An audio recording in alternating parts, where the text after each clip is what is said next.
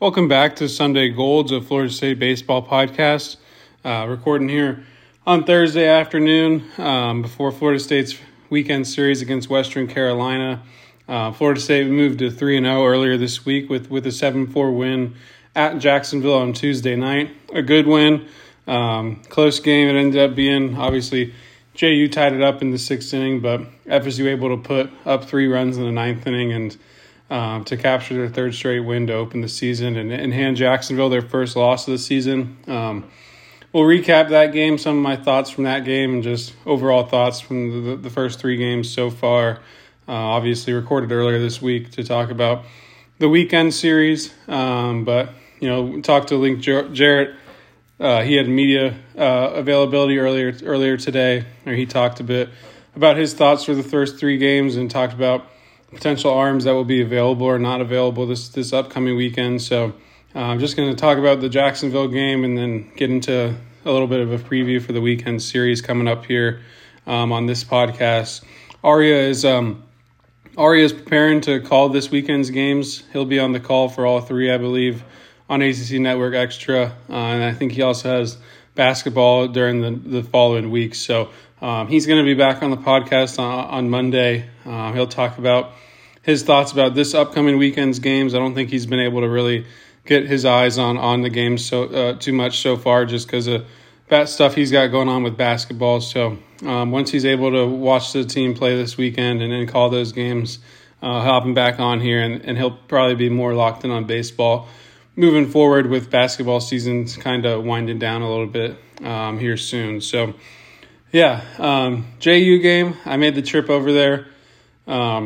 It's a good win. Like I said, it's on the podcast earlier this week. It's never easy to win at Jacksonville at John Sessions Stadium. It was chilly over there the other night. Obviously, the water that's near the stadium adds a little bit of a breeze there, and it gets pretty cold. And it was pretty cold there by the end of the game. Had to throw on a pretty big jacket once I went outside from the press box. But 3-0 to begin the year with a 7-4 win. Florida State had to put up 3 runs in the ninth inning after JU tied it 4-4 in the sixth. Connor Whitaker made an extended start for Florida State. Link, before the game, talking to Lulu, he had said that they kind of wanted to have Whit in a normal environment for what he's trained to do, and that's to start. And they didn't really want to use him as an opener and then bring him back later in the week and use him twice in a week this early in the year when he's trained to be a starter and trained to go long into games. So pretty good start from Whit. Was really clean through the first 5 innings, 5.1 innings, 3 hits, 3 runs, 2 earned, 2 walks, 6 Ks, faced 21 batters, 77 pitches. So pretty efficient, was pretty much in the strike zone for the most part. Both his walks came late in the outing. Slider, I thought, looked pretty decent. Threw a couple good changeups in there as well. Fastball down in the zone, good command of the fastball. Kept the ball on the ground a lot. Picked up 8 ground outs compared to just 2 flyouts. So keeping the ball on the ground and inducing weak contact like he does usually. And I thought Alex Lodice had a really good game defensively behind Whit. McCann made one pretty good play early as well, but Lodice had, I think, 3 straight opportunities at one point that were all decent plays. And then, they're in the 6th inning after Dorsey had came in. He made the diving stop up the middle and threw the go-ahead run around at home plate to keep the game tied at 4 going into the 7th inning. So, when Whit's on the mound, you got to be solid on the infield defensively because he is going to generate those ground balls. And when you play good defense behind him and on the infield, Whit's going to usually have a pretty good day. And I thought it was a good first day out for him. JU was missing a couple bats from their lineup. I think Tyrell Brewer, who is former Florida State player, I think he was unavailable, as well as Blake DeLamielleure.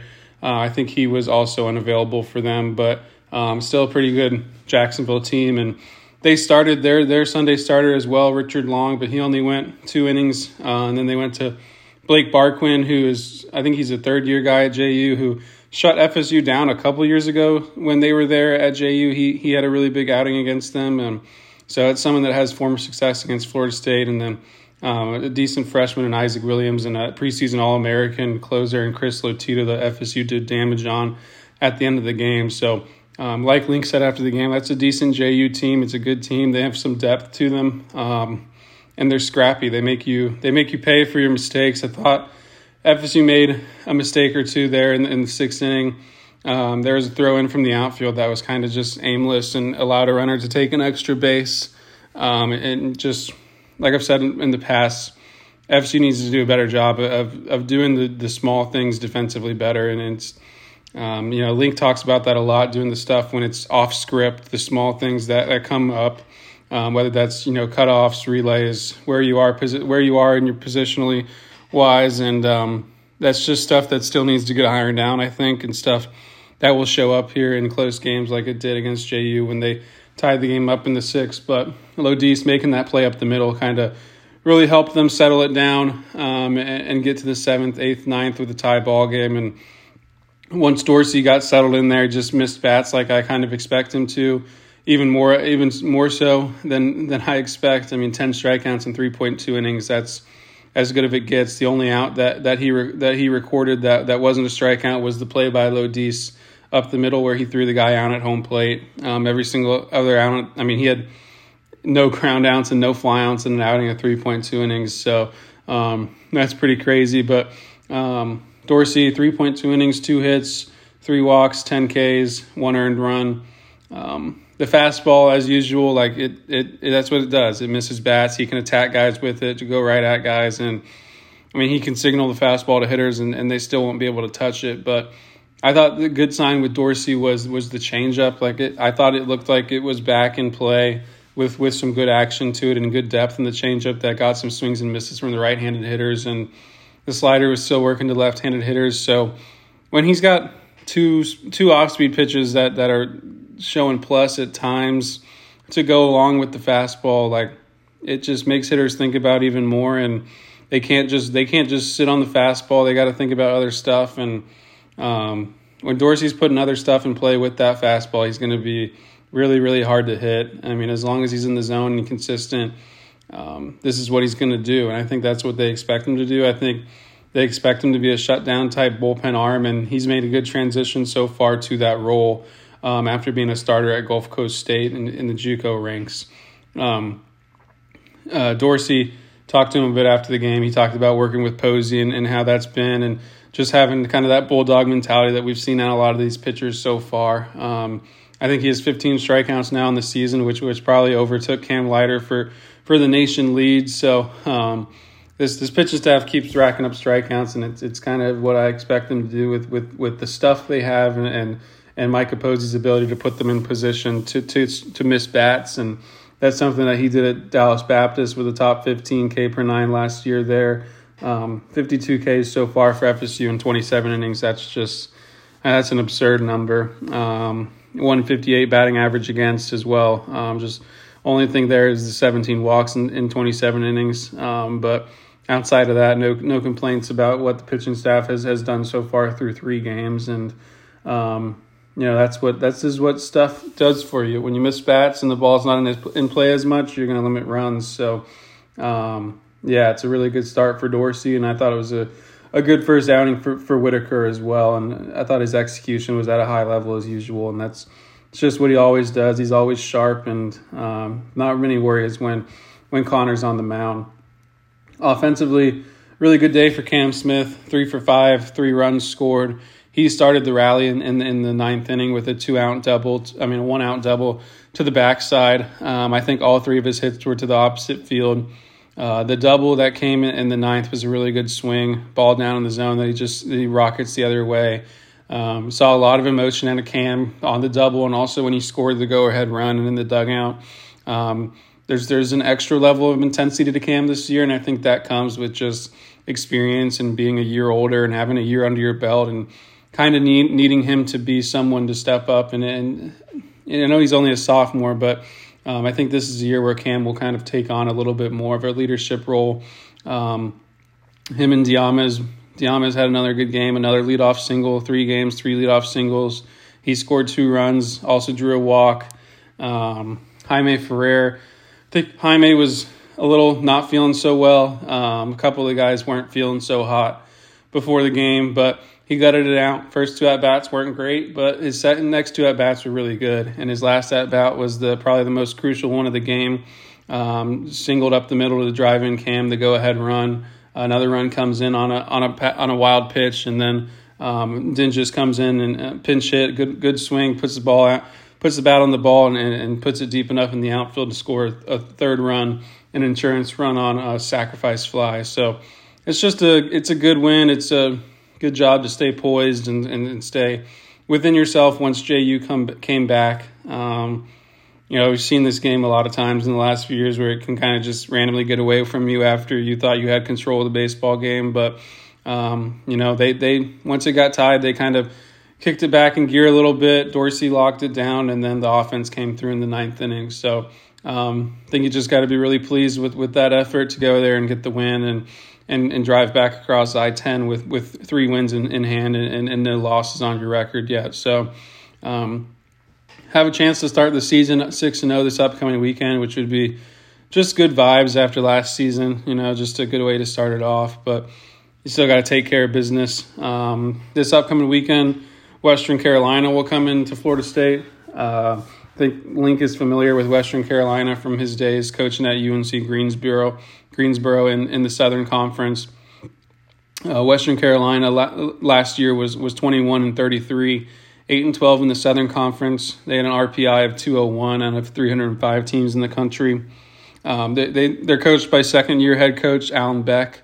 I believe he was an assistant coach at Georgia Southern for a while, as well as at Western Carolina before Georgia Southern.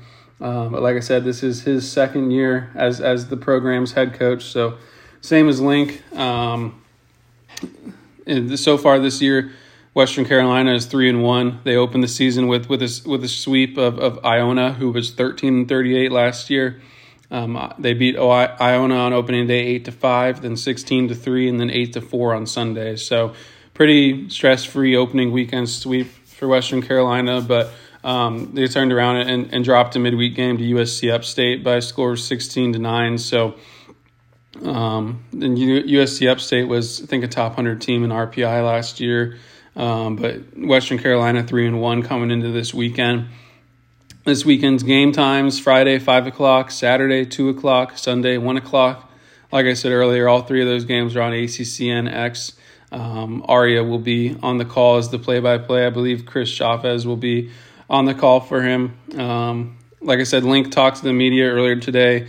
He had a few notes on pitcher availability for this weekend. Gavin Adams is undergoing treatment and won't be available this weekend. I think I mentioned on the Knowles 247 board that Adams did not travel to Jacksonville. And I also didn't believe that he was available on Sunday of opening weekend. So we'll see what happens there, but don't feel too optimistic about that situation currently. Andrew Armstrong is throwing live today on Thursday. He threw a bullpen on Friday this past week. But I think this is his first time facing live hitters as he's working his way back from the oblique deal that he's struggled with since fall. Link mentioned they're hopeful to get him back and available this weekend. Probably would be on Sunday if that were the case, if you were able to get him back in the mix, if things go well today in his live session. It sounded like Connor Whitaker and Dorsey both won't be available this weekend. He said probably won't throw them after the workload that they got on Tuesday. I think Dorsey threw 69 pitches and 77 pitches for Whitaker. Maybe you are able to turn Dorsey back around on Sunday, but he also threw on Friday. And I don't think, like Link said, that he doesn't really want to throw Whitaker twice on the week. So he probably will be without those guys this weekend. I don't know exactly how you end up getting Whitaker back on schedule for the weekends, but for right now, I think with the midweek competition they have, that I think it makes sense for them to keep him on a midweek, I guess, and keep him on schedule and let him face. I think USF is the upcoming midweek. Midweek after that, I believe, is Florida. So we'll see if that's how they decide to just keep him there and let him face some of the better competition you face, because these midweek games early in the season probably are better teams than you're facing on the weekend for the most part.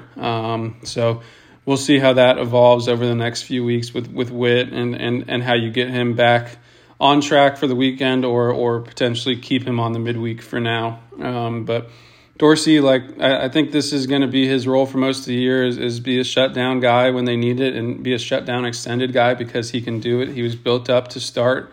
He started at Gulf Coast State, as I said, for 2 years. So he's used to kind of this workload and he's getting used to those high leverage situations, and he handled it well. And I thought it was good to see some intensity come out of him at JU that I don't really think I've ever seen out of Carson before. Like, he's a pretty quiet kid that doesn't show too much emotion out there, but we saw a lot of emotion out of him when that game ended against JU, which, I mean, you would expect when you strike out 10 guys in a 3-inning outing. So I think big thing this weekend will be young arms stepping up. I think they'll try to get guys like Saucer, Rowan, and Lauk back in the mix after they were in the mix last week.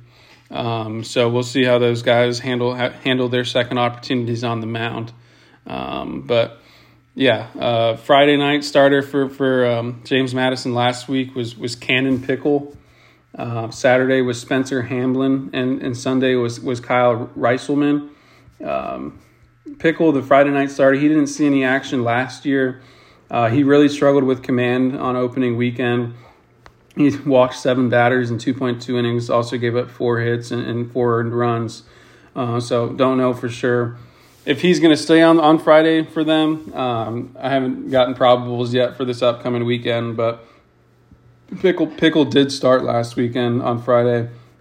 He's a transfer formerly from a JUCO college, Pitt Community College, after starting his career at North Carolina. So third stop for him. Did not see game action, like I said, last year. In his time at the JUCO college in Pittsburgh, he recorded 97 strikeouts and 58 innings in 2022 with a 2.15 ERA. So probably a good bit of stuff there. He pitched in the MLB Draft League that summer as well. So I would think there's stuff there, but obviously 7 walks last week. Probably going to be a struggle with command and fight that for the weekend, and we'll see if he ends up being their Friday night starter still. But that's probably a cause for concern for them after week 1. Saturday, like I said, Spencer Hamblin. Last week he threw 5 innings, 4 hits, 3 runs, 1 earned, 2 walks, 6 Ks. Did allow 2 home runs, so I think that will be something to watch against Florida State's physical lineup, how he handles them and if he can keep the ball in the yard. He's a junior on a North Gwinnett High School in Georgia. Sunday starter Reiselman, left-handed pitcher, senior. Looks like he's a two-way player, listed as an outfielder / left-handed pitcher.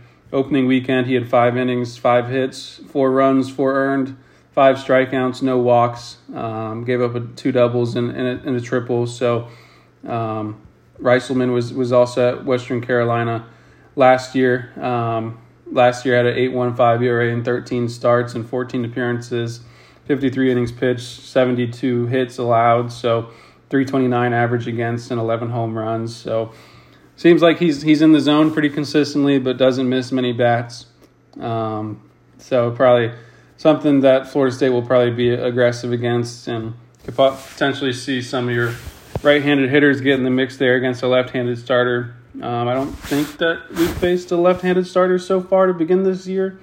Some hitters for Western Carolina. Trent Turner has led them so far this season he's 11 for 21 in 4 games. That's 5.24 average. He has 1 home run and 6 RBIs. Nate Stockham already has 3 home runs and 16 at-bats, 8 RBIs. Those 3 home runs lead the team. Landon Morey is 5 for 9 with 4 runs and 3 walks already to begin this year. Someone that gets on base for them at a high rate. So far through 4 games, they're hitting 340 with a 590 slugging percentage and a 458 on base percentage. A lot of that comes from opening weekends against Iona. Iona had a 286 RPI last season, so obviously competition not super strong there, but they did take care of business against them opening weekend.